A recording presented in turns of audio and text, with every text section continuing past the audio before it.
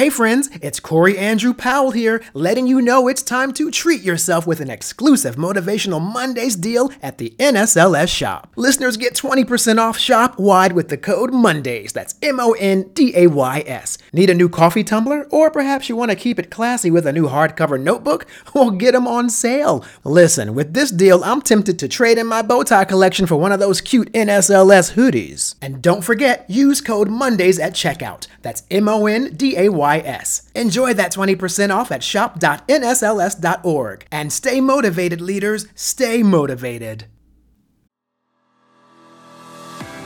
Where you're from, the way you speak, what you believe in, it's easy to focus on the differences between us. But my next guest has made it her mission to focus instead on what we all have in common, to bring people together, create a more inclusive workplace, and build a more productive world. This is Motivational Mondays. I'm your host, Max Erzak, and joining us is Laura Kriska. Laura, welcome to the show. Thanks, Max. Glad to be here. Awesome. In 1987, you were the first American woman to work at the Honda corporate headquarters in Japan. How did that experience put you on the mission to fight the us versus them thinking that exists across the world?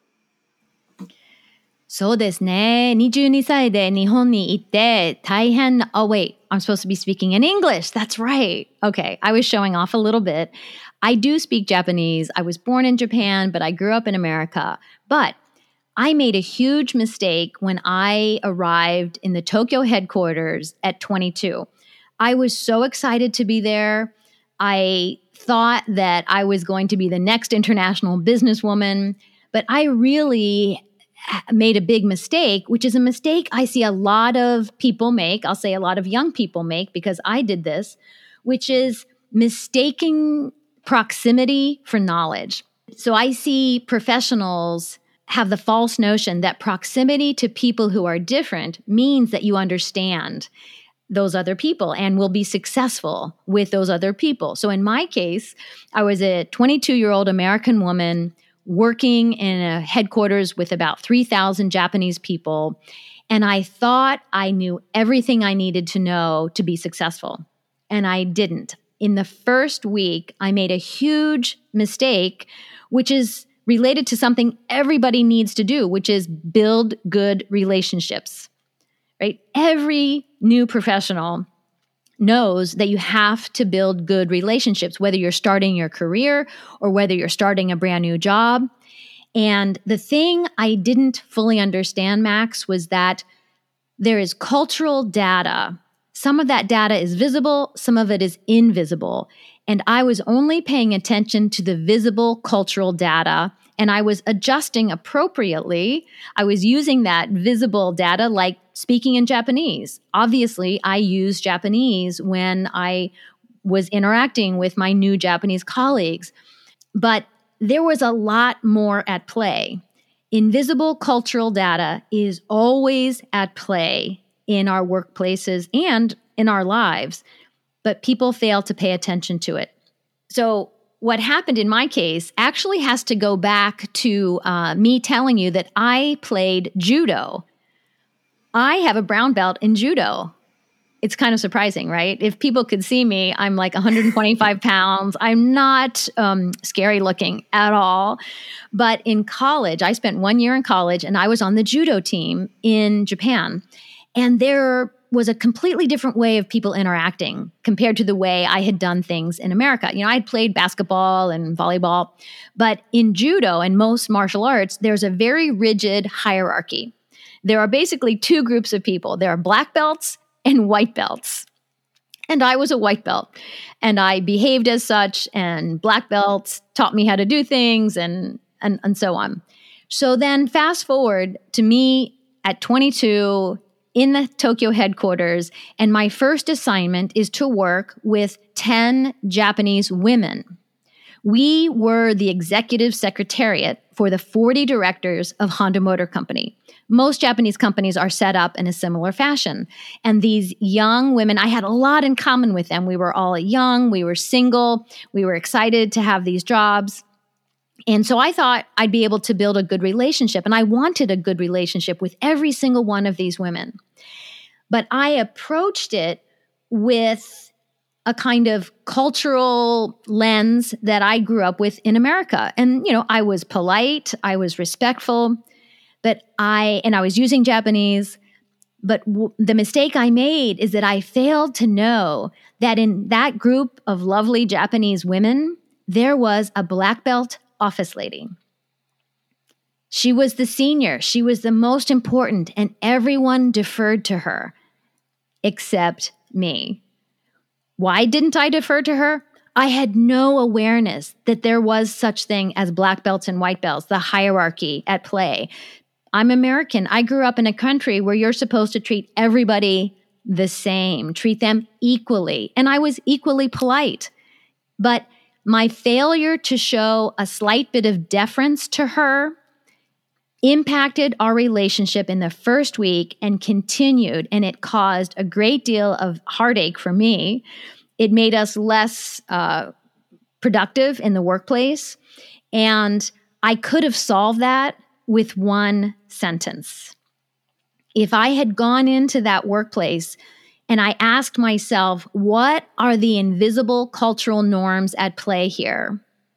I could have easily identified that hierarchy mattered. I had been on a judo team. I know that hierarchy matters in a judo team, but I just didn't see it because it wasn't visible. She wasn't wearing a black belt. In fact, we all wore the exact same blue polyester uniforms. And if I had asked that question, I could have actually solved the issue with her with the following sentence. Are you ready? I could have simply said, I'm new here and I'd really like to learn from you.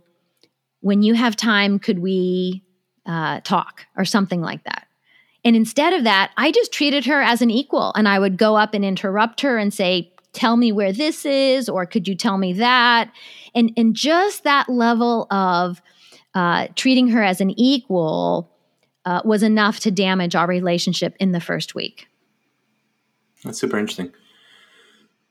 How can we build meaningful relationships with people to truly get to know them? Can you actually tell us about the 4 stages of trust building and what needs to be done to form those bonds? Yeah, the 4 stages of trust are something everybody can relate to. It's stranger, acquaintance, colleague, and trusted colleague. In our lives, we go through this process all the time, and most of the time we're not even aware of it. But in the workplace, it's important to be aware of this process and be deliberate, because what I've noticed after working for, on 4 continents with thousands of professionals from different backgrounds is that professional people can pretty easily go from stranger to acquaintance, acquaintance to colleague, but then they stop. They stop because there's a language difference or a location difference or a race, ethnic, age, gender orientation, whatever it is. There's some perceived difference that stops them from moving into the trusted colleague category. And until people reach the trusted colleague category, we'll never be as productive as we need to be. And in fact, unless we get to trusted colleague level, we put ourselves at a disadvantage because we could be making unintentional mistakes, just like I did when I went to Japan. And part of the reason this is so critical for young people now going out into the marketplace today is that the workplace is more diverse than ever before. And so me going to Japan is a pretty extreme example, when you're 22. But that level of diversity exists in the American workplace right now. Whether you're going to be a business person or an educator or working in government, the U.S. workplace is more diverse, and it's getting even more diverse. We're going to be a plurality nation, I think, in 2043. So having an ability to see invisible cultural data is the we-building superpower.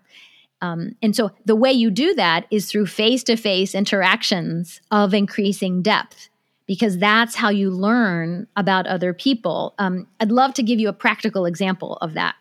Sure. There was a young American lawyer who had a client in Japan, and the Japanese client wrote to him just an email, and it happened to be on December 24th, and said, I need this, this, and this, and I need it by tomorrow morning. Well, most people in America know December 24th is Christmas Eve, and this young lawyer was really irritated and sent back this awful, very sharp-worded email to a client. And the boss is the one who told me this story, realized that the Japanese client just simply had no idea that it was Christmas. Christmas is not widely celebrated in Japan. It's not super important. People work on the 24th and the 25th. And so the young lawyer was thinking it was purposeful. But the boss could easily see that this was, not a big deal, and that it was not something purposeful, and that he had to then solve the problem with the Japanese client and kind of smooth things over. And so this type of scheduling and issues come up in the American workplace now all the time, not just internationally. We have people from different backgrounds, so that you might have somebody in your office who celebrates Chinese New Year or Ramadan or any number of important dates. And so taking this into consideration when you're making plans, when you're setting deadlines, when you're asking people to be accountable for certain things. Now, I want to be clear. It doesn't mean that you look at somebody Asian and say or assume that they celebrate Chinese New Year. Not at all. But it's paying attention to the fact that your special dates, your special holidays are not necessarily the same as everybody else. And so simply asking this one additional question before moving ahead, asking yourself, what invisible cultural norms are at play? Asking your colleagues as you're agreeing to a certain date, are there any dates that are very important that we should not, plan on, or whatever it is? So that's the type of, these are relatively inconsequential examples, but paying attention to the fact that we have different cultural norms can make the difference between success and failure in today's increasingly diverse global marketplace. In 2020, we saw incredible leaps being made in recognizing the need for diversity in the workplace. And many organizations already started to bridge those gaps. But there are still many who are reacting to the latest headlines but aren't making real changes. How can leaders push themselves beyond surface level diversity and take it even farther to create real lasting change in their organizations? I think there's been a great amount of attention. There are more initiatives, more money is being spent, but laws, money, proximity are not going to be a long-term solution. The long-term solution to inclusion is relationships. If you belong to what I call the home team in an organization, so a home team is the one with access to power and money. In corporate America, that tends to be middle-aged, white, and male. Especially if you belong to the home team, it's important to examine your own relationships and do a personal inventory to understand what gaps exist in your own lived experience. I'd love to hear how can they actually do it? Because one thing is really self-awareness, right? Which is already tough for people who have been in the weeds and doing things a certain way for a really long time. But yeah, I'd love to hear what can they do beyond that.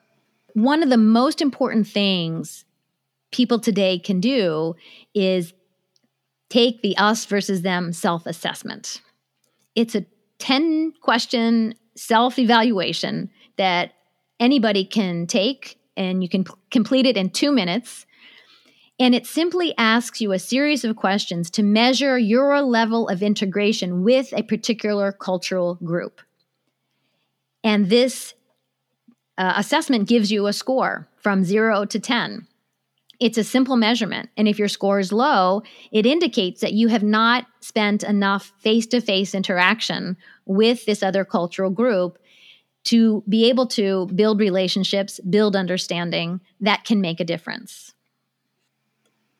Us versus them thinking is more than just race or religion or even culture. Older people in the workplace are clashing with younger generations every single day. How can boomers work better with millennials? Such a great question. Boomers can easily assess themselves in relation to younger generations simply by taking the same assessment. When you go to my website, anybody can take this assessment for free. You get to choose what cultural group you are going to measure yourself against. And it could be as large as an entire country or as small as a single person. So if a boomer is struggling with relationships or is in an organization where there are people much younger, that person should measure themselves and figure out what are the places where they should be spending more time. So the assessment tries to measure how much deliberate effort you have put in to knowing this other cultural group. So I have an example of a boomer, if you'd like to hear. Absolutely. In my book, I interview a boomer who is in the music business and a lot of younger people in his organization. And rather than complain about them, he starts to try to understand them. He goes out with them for social events. He gets all the apps that they're using to pay. He then discovers that one of the young men in his office was a film studies major. And this guy, the older guy, is a big film buff. And so the younger guy and the older guy have seen all the same movies, one because he was alive real time watching these movies, and the other because he had studied them as part of his college major. But this becomes a common point for them. And they develop trust, they've developed a relationship. And then the older guy, whose job is partly is interviewing people and transcribing things, the younger guy suggests it to him, rather than spending hours transcribing things, how about using this AI app? And it saves the older guy hours of work. So they start to help each other. That's really cool. A lot of pressure has been put on companies to bring about change in society, but life is so much bigger than our 9 to 5. How can people add diversity to their daily lives outside of work? Yeah, it's a great question. I think the tools that I share, the whole We Building message is written as a business book, but it absolutely applies to our daily lives. I recently have been suggesting to people to use what I call the FRESH approach. FRESH is an acronym that represents avenues for building connection with people outside your familiar circles. A lot of people tend to have their closest relationships with people who look like them, sound like them, pray like them. And that's a problem if you want to be successful in a diverse environment. So FRESH, the F is for friends and family. And this means that you utilize people in your immediate circle.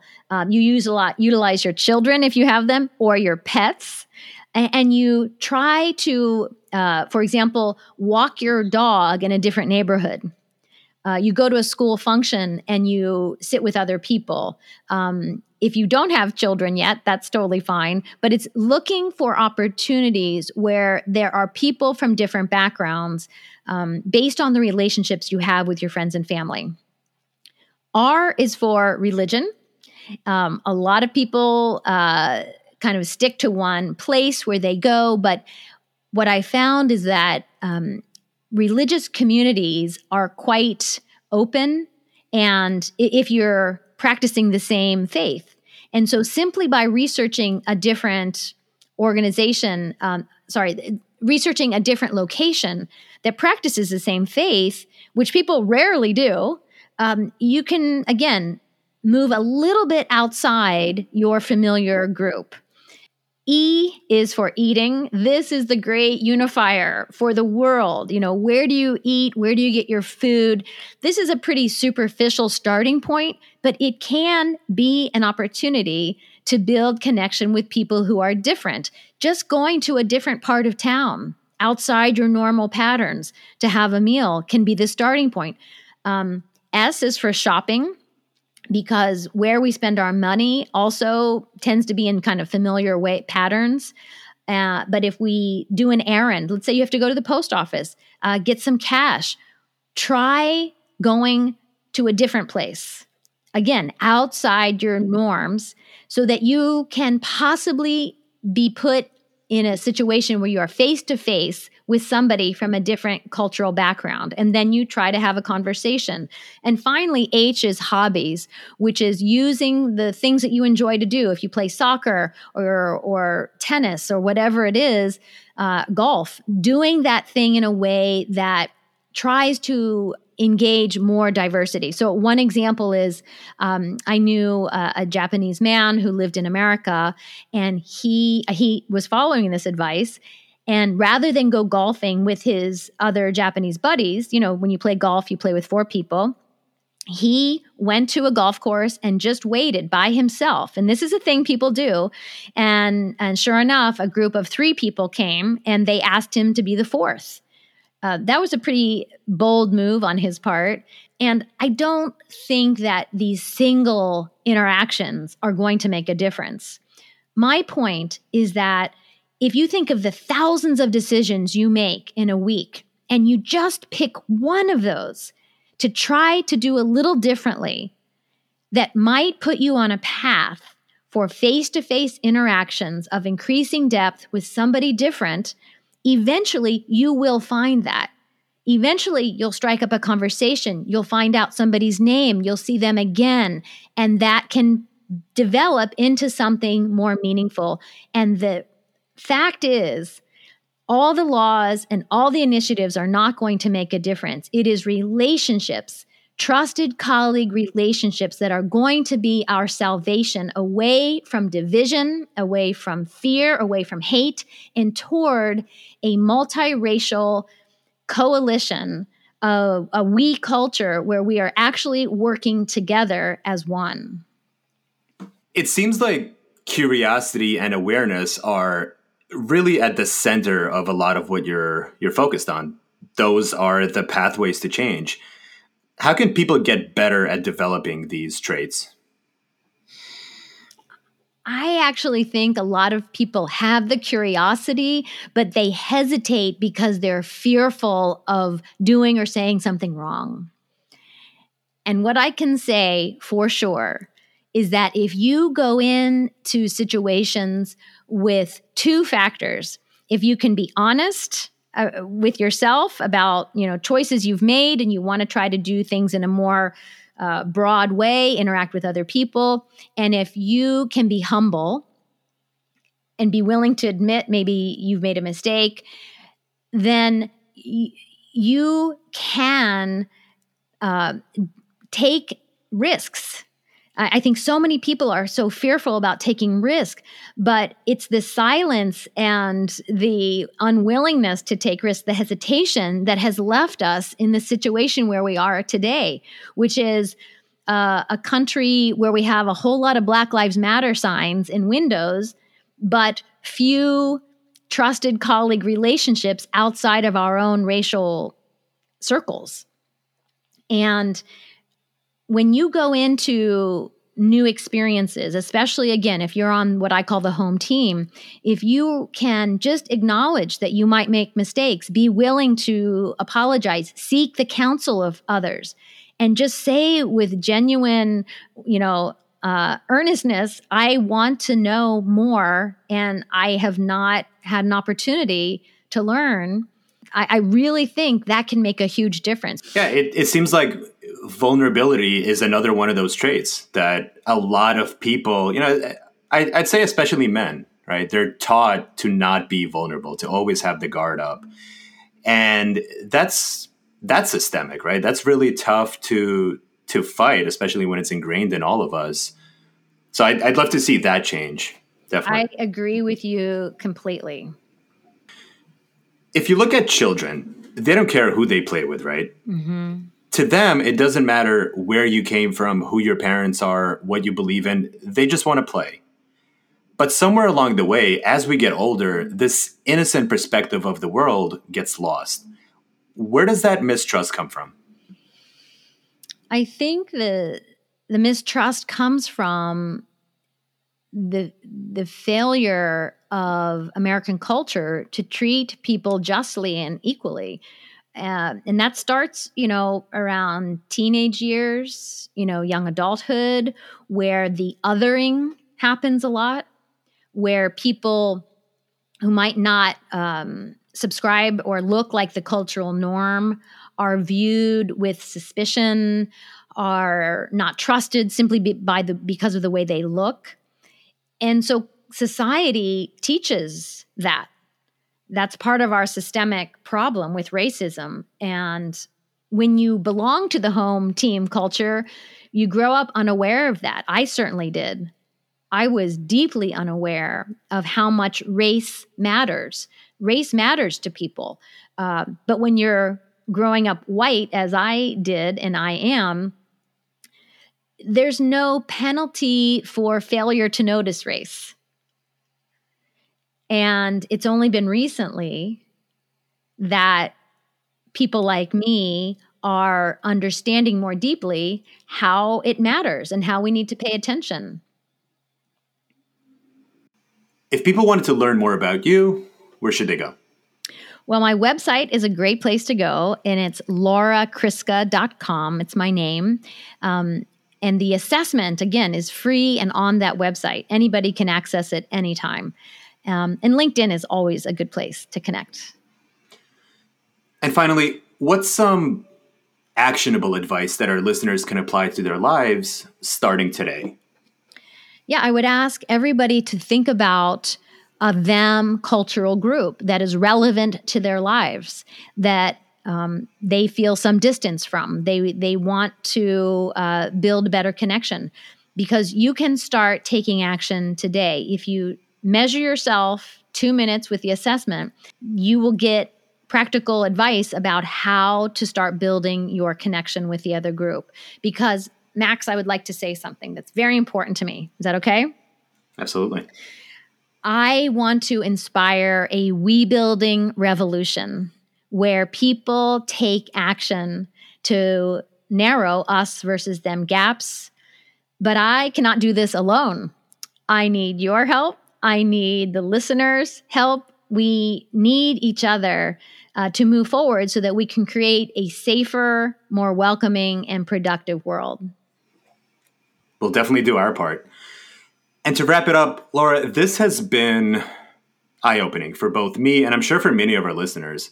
You've taught us that differences have the power to bring us together, not pull us apart. And now it's really on us to embrace each other's uniqueness and truly make the most of it. Don't forget to grab a copy of Laura's new book titled The Business of We. Just follow the links in the description below. And we'll see you all back here again next week for Motivational Mondays. And that is a wrap.